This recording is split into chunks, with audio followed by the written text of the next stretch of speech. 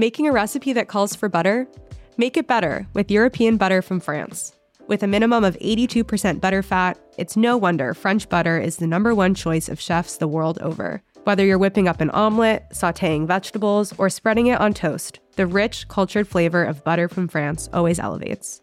Be sure to look for Made in France on the label. And for recipes, tips, and tricks, go to tasteeurope.com. When we started, the fact that a coffee bar existed somewhere was a reason to write about it. And in 2009, 2010, there might be one really good coffee bar in East LA. Where now, all these kinds of areas have 5 coffee bars, 10 coffee bars, 20 coffee bars. You're listening to the Taste Podcast. I'm Editor-in-Chief Matt Rodbard, here with Senior Editor Anna Hezel.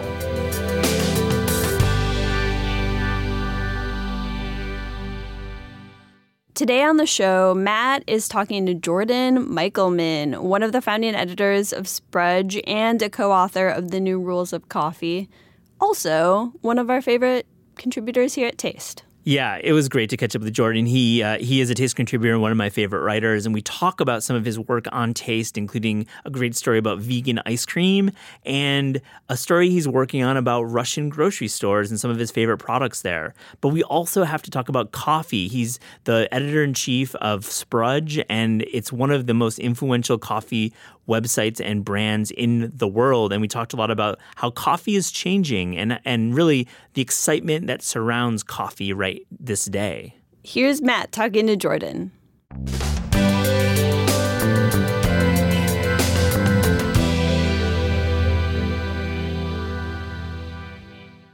Jordan Michelman, welcome to the Taste Podcast. Thanks so much for having me. I'm really happy to be back, and I'm glad that the podcast is back. I'm like such a fan, and I'm really glad that it's happening again, and I'm thrilled that you're going to let me talk to you about it. Absolutely. So, we did a podcast with your partner when we were promoting The New Rules of Coffee, which you did with 10 Speed, which I love that book. Yeah, and that was like a big party, right? We were at Counterculture. A big coffee party downtown, and then now here we are up in the Penguin Ramdam House, high rise in Hell's Kitchen, Midtown. Up in the lab. I want to ask you first, like you come to New York, you're based in Portland, Oregon. Correct.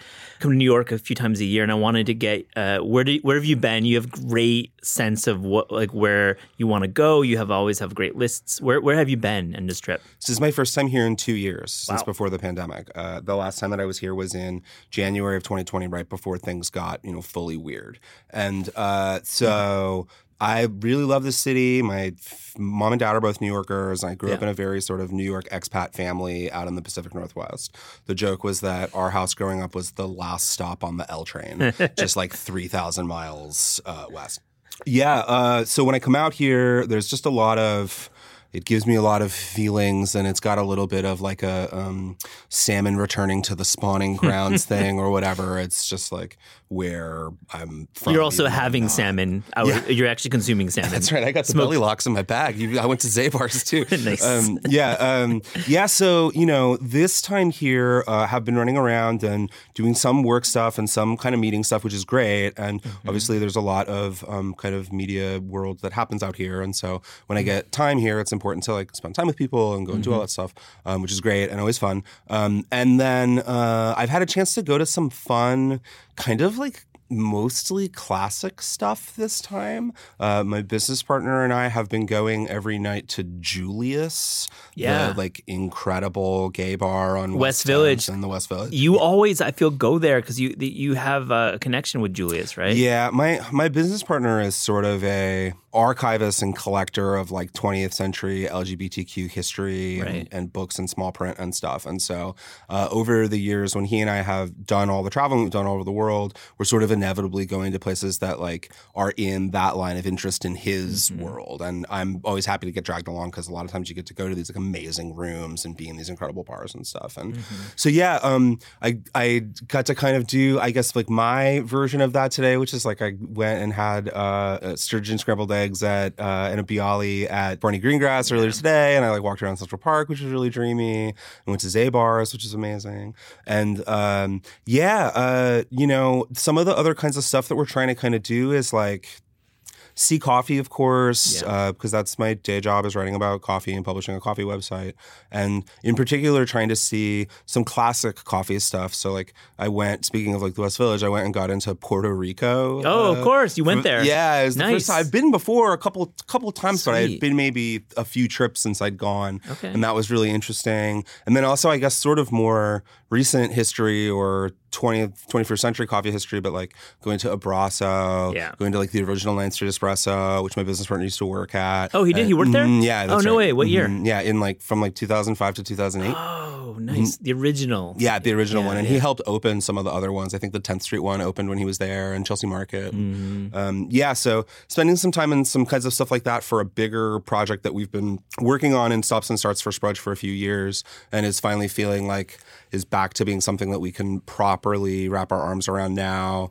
Knock on wood. I won't actually knock on the table because I don't want to. Yeah, we don't want to get the microphone. But let's talk about Sprudge because I want to contextualize it a bit. Sprudge is a website. It is a publication that has written books. You've got written one and you're working on one. We'll talk about that. Yeah. But really, for me, it's a real authority in the coffee world, but with a real sense of style and voice. There are other authorities. Barista Magazine is one. But I think what Sprudge has done is created an online community for coffee professionals and fans of coffee. So that's the kind of backstory. But what is your mission with Sprudge right now? Well, as the project has gone on and continued to grow, today Sprudge is the most popular coffee publication in the world by readership. And for us, there's a real line that gets walked in that of how you serve as many people as possible truthfully and faithfully and in the kind of reading public's best interest. And so there's lots of different things for how we sort of approach that and making things that are interesting to people who care a lot about coffee, but accessible to people who maybe just found us on Google or had a friend share a guide that we wrote while they were traveling or things like that. People find our stuff through lots of different ways and growing the big tent approach to it, making a publication that day over day feels accessible and inclusive so that we can do right by all of the different kinds of touch points and exposure to coffee that we know are coming through the digital door of the website every day. What's exciting you in the world of coffee right now? I feel like coffee, we did a coffee shoot together. You were a co-editor on that 2 years ago. Yeah. And we'll link to that in the show notes, but I feel 2 years is like 25 years in real time. So I feel like what right now is most exciting you? When we started, the fact that a coffee bar existed somewhere was a reason to write about it. And in 2009, 2010, there might be one really good coffee bar in East LA. There might be one really good coffee bar in, the chunk of Brooklyn that you're talking about or whatever. And now, all these kinds of areas have 5 coffee bars, 10 coffee bars, 20 coffee bars, and there's a lot of looks like a duck, talks like a duck, but brother, it ain't a duck, like in terms of places being very kind of quality focused on quote unquote specialty or third wave or notable or extraordinary. And that is in some ways kind of a gut check for us because it means thinking through more critically about, well, if the existence of a place is no longer a reason for it to be a story, what is? And when you follow that pathway, inevitably what you get to is this idea of saying, well, maybe it's mature enough that it's reached a point where you can think about it in terms of criticism and curation. And it's something that we've shied away from historically. We've never done hot map, heat list, top 10 stuff with coffee. But I think that we're getting close to it being time for that sort of a thing to feel okay. Would you do full coffee reviews in a style of the New York Times restaurant review with stars? And would you actually go multiple times, have multiple people visit the way that the Times does it? I feel like that might be what you're referring to. Yeah, I think that's a really fun, long-term thing for how it would look. I think in the shorter term, we've been working really sort of conceptually for several years and then now actually into the work of it, of building out. That's something we've been calling, and it may change before it actually comes out, but this idea of like the 22 cafes shaping America in 2022. And then the idea of there also being kind of a yearly recurring thing where we're doing like what the Beard Foundation does with American classic restaurants, where we're doing that with American classic coffee companies, coffee shops, coffee bars, places that have become part of the wider, intangible cultural fabric of enjoying coffee as a delicacy. What's a in brand America. that comes to mind right away when you're thinking about the heritage strands? Well, I mentioned going to Puerto Rico earlier, and we sort of talked about that because my business partner remembers when he was working in coffee, early kind of embryonic third wave coffee in New York, 2005, 2006. Places like that were almost like the enemy in a way, or it was very first wave, second wave. It was like the old style or whatever. But now you have this place that's been extolling the virtues of coffee as a delicacy for like 100 years, right? And has this sort of intangible cultural coffee heritage in this very important historic neighborhood. And that to me,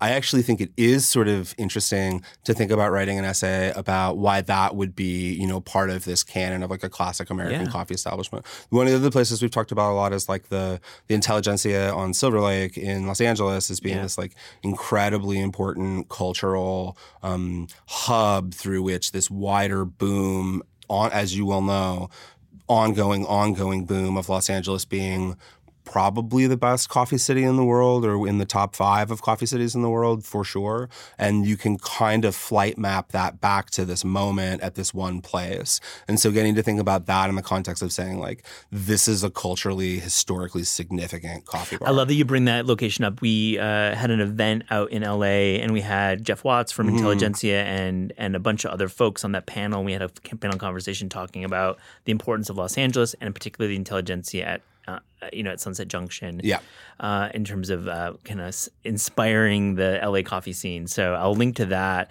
I want one more coffee question, and I think it's important for our listeners to realize we're coming from a point of view that coffee to us is undervalued, and that we really feel strongly, or I feel strongly, you can correct me, but I believe you do too, is that we should be paying more for coffee, put in our bodies multiple times a day, and we sometimes quibble at like a $3 cup of coffee when in fact we should be paying double that, and giving money back to the farmers, et cetera, et cetera. I have a lot to say about that.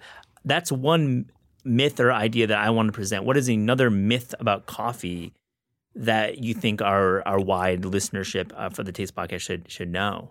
Well, it's interesting. I think that there's probably some stuff that we talked about in the first book that when we're going to have a crack at writing another book, we're going to think about a little differently. And one of the things we talk about in the first book is like, there's basically a chapter where we say, don't make espresso at home. And like, I have had very earnest conversations with people at all different touch points in my life about like, just go to the coffee bar. They're going to have better gear. Espresso is a volume business. It always tastes better. All of the variables will be better dialed in at the espresso bar. Just go to the espresso bar, save your money. Well, maybe some of the tech and the interest in the home thing is caught up to the wider impulse to want to do these kinds of things at home. And it's something that I think that there's been some new products and innovation that have come onto the market since our first book came out. And I don't think that is going to be the path that we take with the second book we do. I actually think that you're going to see us really engage and embrace with it's sort of, so you've decided to make espresso at home. Cool. I like that. We'll hold hands together and we'll take like a clear-eyed view of how this can be done if you so choose. I like that you coming together with a mutual understanding with your reader for the second book, as opposed to saying like these are all the things you need to know about coffee. Here they are.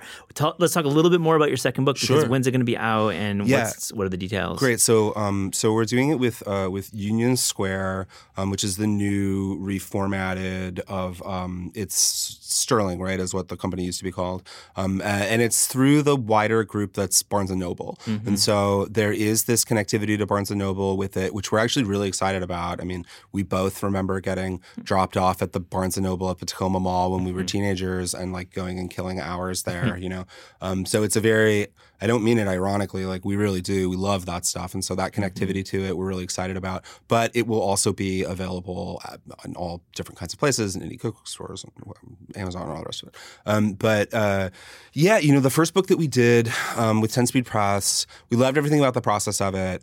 And it was done as part of a series, this New Rules series. There's a New Rules of Wine, which John Bonet wrote. There's a New Rules of Cheese, which Anne Saxelby wrote. Rest in peace. I know, rest in peace. is poorly of blessed memory and Saxelby. I think there's one other one that they did, right? And there's another New Rules. There's like, anyways.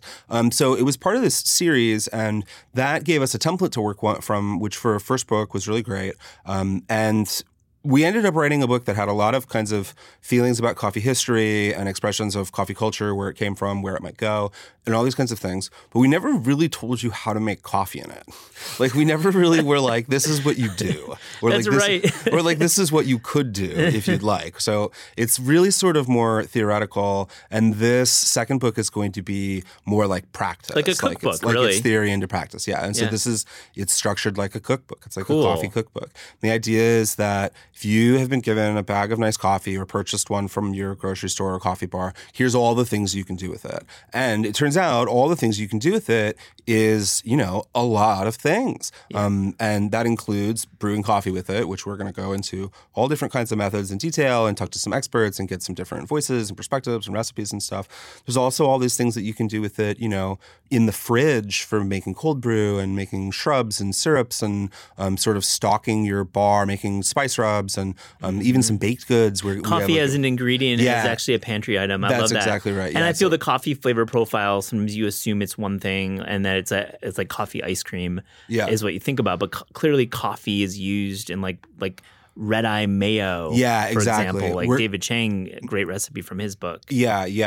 And we're gonna show you like an awesome espresso brownies. Yeah. And like kind of tell a little bit of pocket history like of the coffee cake, like as a cultural thing, the coffee cake, where the coffee cake comes from, and sort of its place in American diner pantheon alongside a cup of coffee. Are coffee cakes, is that a Jewish thing? Because I feel like my Jewish grandmother in Skokie, Illinois, always had it around.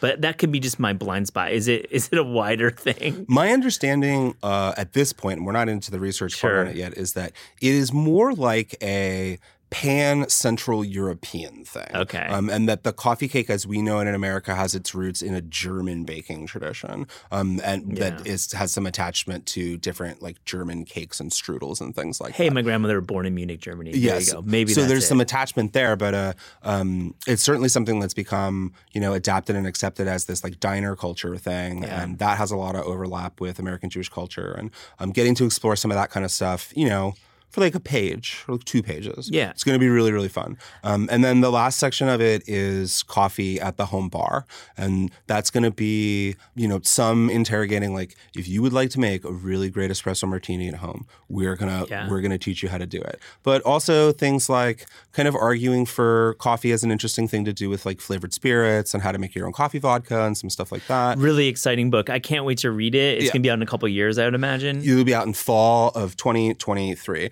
Probably about 30% of the bar stuff will be zero proof. There's going to be a big focus on zero proof stuff in it.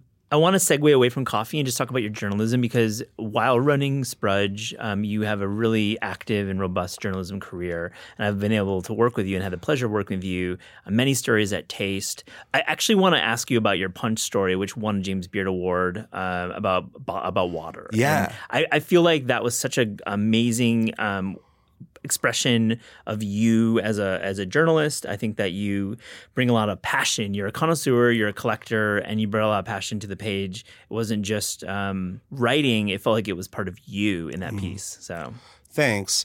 I appreciate that. Sure. It's a little surreal being here in New York. One of the things I've had a chance to think about a little bit more is when all that stuff happened, it was the worst of the pandemic, like that digital James Beard thing in 2020 and whenever it was, April. So there was no party. There was no thing. And for somebody like me who doesn't live here and is kind of coming at this stuff as a little bit of an outsider, I wish that there had been, because I would have got to go and meet all these people and go and be part of this thing or whatever. And I sort of it's bittersweet because I mourn that a little bit, but obviously also like having that happen. I mean, it could have happened on the moon, and I still would have been happy about it. So, but it's been fun to be back here again since that happened, because it does sort of change what some of the opportunities that Let's talk about the story itself too. Yeah. What were you doing there? What were you saying about bottled water, mineral water, and kind of our maybe misperception or misread of mineral water? I think that when I came to the people at Punch, I was unknowingly solving a problem for them, which is a lot of times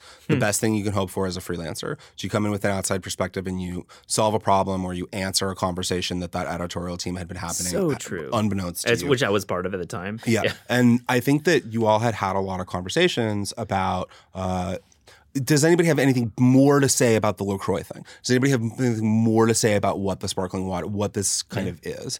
And I was able to come in and say, well, yeah, there's this sort of whole culinary world that's presented by mineral water that is kind of weirdly uninterrogated. And so let's talk about what that means. And there's some parts of the world where it's synonymous as like a health beverage. And then here in America, mineral water and bottled water has a sort of different narrative track of being wrapped up in wealth and privilege and sort of high society or whatever. You know, the fridge of Evian, or I talk about like the Fraser Crane drinking the mineral water on Frasier in the 90s and that kind of stuff. And anyways, the truth of it is sort of in between all those different kinds of things.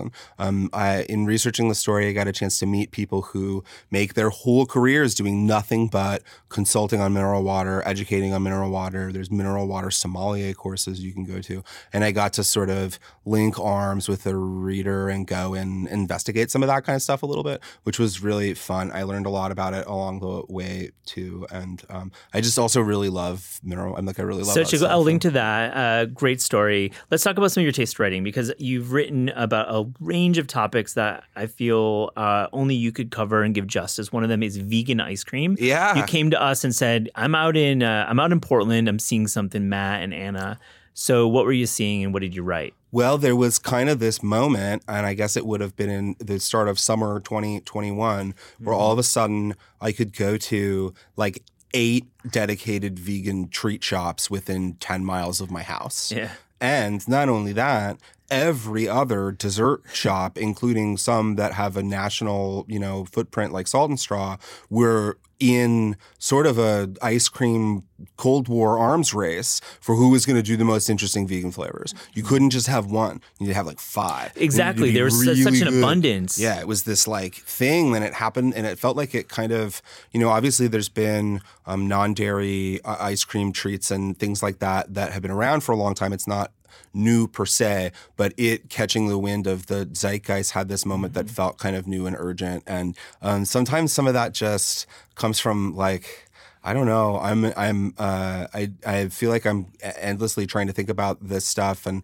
every once in a while you'll be walking around somewhere or driving around in your car or something. You have this thing, and you're like, that is a story. The fact that there are 10 of these fucking things that I can go to is like interesting. And it's just hiding there in plain sight. I felt like that piece was really nailed. That actually these flavors and the style of ice cream transcends any kind of restriction. It's actually a flavor profile and a style of ice cream that should be celebrated on its own. Yeah. And I think also with the ice cream specifically, I am not a great fan of, personally from a culinary perspective, of some of the mock meats and substitute meats. I respect what it means, and I think the possibilities of it are really interesting, but as a diner, as somebody who's eating the things, it's been a mixed bag for me personally. But the vegan ice creams are really good. Yeah. and when you're talking about ice cream, all you're really talking about is, the texture and the base. But using whipping up a non-dairy base and then adding the fruit flavors and the sugar and stuff, it's really kind of poised to be not just this replacement thing or this kind of vegan zeitgeisty thing, but also something that, like, if you like things that taste good, it very loudly argues for itself. I agree. That intersection, I think, is what's like actually interesting. And it's just on the palate, the way that vegan ice cream hangs, and it doesn't cloy and cling the way that dairy does. And I feel you get that cleaner finish, to use a wine term. But I want to pivot to the story that we're working on. We don't have a run date yet, but it's about your experience with Eastern European grocery stores. In Portland. So what do these grocery stores tell us about ourselves? Well, there are all over the country, and certainly a great many of them here in New York, and especially out in Brooklyn, out like Brighton Beach and Sheepshead Bay, and particularly in that part of Brooklyn, a interconnected network of Russo-Euro, Central Eastern European kind of pan-continental grocery stores that are very focused on imported products coming from Russia and Romania and Bulgaria and Hungary and all, Armenia and Georgia and all across that world. And then also selling products that cater to that market that happen to be made in the United States. Like I've learned like the sour cream, the Smetana sour cream, which is something that I'm like obsessed with. Oh my gosh, we've talked about it a lot. I love that. I really, really like it. Oh my God. All the great Smetana in America actually gets made in the same production facility in Brooklyn. And they make it in these different styles. It's like a Lithuanian one, an Israeli one, a Russian one, an Amish one. And it's all made in the same facility to like slightly different recipes. I've spent a lot of time, and I think a lot of people have, trying to really sensitively and thoughtfully engage with, this is a bigger topic, and maybe we don't have all that much time to get to it, but this idea of like, America has a lot of problems, but there's a lot of great stuff about living in America. And one of the great things is that there's food from all over the world here. And you can go and have all this amazing food and like touch in on these cultural expressions of that food and like be like have your life bettered by them and like enjoy them and participate in them even, which is like a special thing.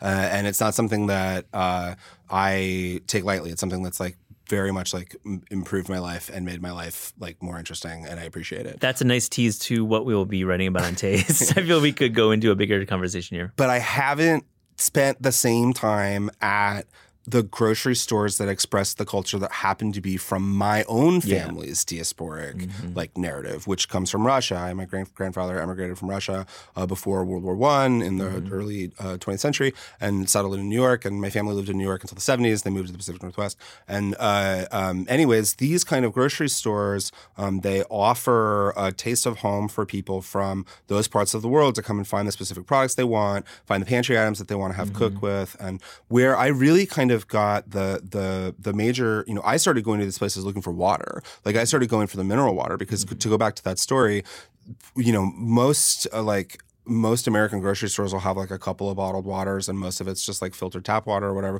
But if you go to the Russian grocery store, they'll have 20 import site-specific, spring-specific, distinct mineral waters from all over Central and Eastern Europe. And that's really, really fun, but you have to kind of go to the specific place to get it. And eventually I started going and being like, oh yeah, well, I'm going to get the bread and I'm going to get the butter and I'm going to get the other stuff. So you start picking up more items in the waters. Yeah. Love that. You wrote a piece for the San Francisco Chronicle. I wanted to close with your journalism with this one because it just came out. And I don't want to summarize it, but it was, in general, the natural wine movement has taken a leap in a cool direction. Explain the story. I thought it was pretty cool. Yeah, I got a chance to work on a piece for the San Francisco Chronicle talking about a bar that had this sort of whole interesting pandemic narrative of being digital pop-up and then wine delivery and then has finally settled into a physical space that's in the Mission District and it's called Bar Part-Time. And it's run by people who kind of are walking this twin path between Bay Area natural wine culture, working at natural wine establishments, and then nightlife, DJs, dance clubs. And they have fused those things together into a place that essentially functions like a discotheque, like a millennial discotheque or whatever, millennial and under. The average age when I was hanging out at this place was probably around 25. Really? Wow. So it's different than Four Horsemen. Different than Four Horsemen. What James Murphy's doing This is in not Brooklyn. sit-down Michelman. Right. Very, very different. Yeah. And everything they sell is natural wine. It's a bottle shop. All they sell is natural wine. So it functions in this way that I think feels familiar with the nightclub, nightlife stuff. And there's some delicious tension to what it means for things like that to exist again after the pandemic, what it means to be in a room like that again after the pandemic or towards the end, wherever the fuck we are, mid-pandemic. I don't know what the right way to talk about it is. We say post-pandemic here with a big knock on wood, okay. I feel. That's good. I won't knock on the table. Yeah. But to have it have fused with the natural wine thing, which for a very long time has sort of just been, largely thought of as like an intellectual kind of pursuit or pretty esoteric and obscure, to have nightlife and youth culture fused with natural wine in this really explicit way at this one very specific place. I came in as an outsider and solved the problem because the editors there had been kicking around how to talk about this place and talk about what it means because they knew it was a hit. They knew it was really popular. And I was able to kind of come in and say, I think there's some stuff that's cool about this. I think there's some stuff that's weird about this. And will you let me go and write about it, but do it, experientially. So how do you enjoy natural wine if you're like listening to like a Milo track or Cut Copy or whatever, a jungle DJ? How do you express a wine, like the profile of a wine, if it's like in a club? Like I feel like bottle service is there to serve a purpose. It's usually just to get drunk and then go dance or enjoy yourself at a club. So how do you merge? Because I feel like natural wine needs to be a little quieter than a club. Yeah, well, I think what they would say, and what I've sort of seen them talk about on social media and stuff, is this idea that sometimes when you come to the bar, it's 3 or 4 o'clock in the afternoon, it's a little quieter. We've got tastings, or there's portfolio tastings, and there's a chance to engage with it a little bit more intellectually. But if you're here at 11 o'clock at night, it's your glass of chilled Mondeuse from the Minervois all the way up to the top of their like logoed glass, and you just sort of party and go, and it's like your dance juice, right? And I think that in practice, a lot more people come and are exposed to the second of those two things. It's kind of desultory, but in a way that mass access, mass adoption of any trend becomes like that. Like there is this Sartrean path from cutting edge to avant-garde to, mass acceptance to mundanity. And I think that the existence of like the Go-Go Natural Wine Club, and there will be more because this place is so popular and so kind of essential to that culture that more are coming, probably represents it's a zenith of a moment, and that term implies gravity. And I think that we're sort of seeing that move towards from mass acceptance to something like. It's cool that SF has something fresh on the nightlife scene because it doesn't. At least from my outsider view, SF isn't a nightlife city the way that LA and New York are. One of the most interesting things about it is that it's actually in the city. It's not in Oakland. And 2 years ago, 3 years ago, 5 years ago, it for sure would have been. Yeah, it's in the Mission, you said, right? Yeah, but the commercial real estate, the real estate has really gotten hit. That city's really had a lot of upheaval with that stuff because it was such a people from out of town city. It really had reached this moment in 2018, where like people came there for work from all over these different kinds of places. And I think over the last couple of years, a lot of those people got called home or went back, or they moved to Florida for the crypto, or LA for a consulting gig, Austin, or whatever. baby. Austin for the taxes. Yeah, exactly. Yeah. So San Francisco is still there, though. It still has this thing. It's just like the culture of the city feels a little. The access has changed a little bit, and I think that Bar Part-Time is sort of a roundabout way of getting to talk about that a little bit too. We ask all guests on the Taste Podcast if there was a dream cookbook project that you could work on without a budget, meaning you don't have to worry about money, without a deadline, which means you don't have to worry about time. Yeah. What would that book project be? I thought about this today, walking through Central Park, walking around the city, trying to figure out how to answer this question. And I think there's sort of a couple of different roundabout ways of doing it. I would love to someday get to read a really great cookbook that was about Amsterdam, Indonesian, and Surinamese cuisine. I don't think I'm the right person to write it, but I would love to buy that cookbook and cook through it and like get to experience it. Dutch colonialism? Yeah, that whole story, but what that's like with the food now in Amsterdam, because it's such an incredible food city and place to go and eat and go and experience it. And it's perhaps undertold, at least like globally undertold. I also think that people have done versions of this before, but being able to do like a really interesting thing about aquaculture and who the farmers are that actually do oysters and seafood out in the Pacific Northwest where I'm from would be really fun to get to work on. But the truth of the matter is, for me, the stuff that I am hoping you're going to get to see more from me, and it's really the answer to like what would you dream to get to do, is to do reported fiction. Yeah. And reported fiction that takes place in part within the food world and within the journalism world. Because this is stuff that I have, been working in and being around and thinking through and taking notes on, but also kind of filing away moments from it for how to figure out how to communicate stuff from it in the lens of fiction. And so my real dream is that someday I'll get to do some stuff like that has some interest to people who are familiar with things like the Taste Podcast, but happen, in a way that is through the lens of like fiction, reported fiction. I hope to have you back to talk about your fiction, Jordan Michelman. Thank you for joining the Taste Podcast. Thank you so much.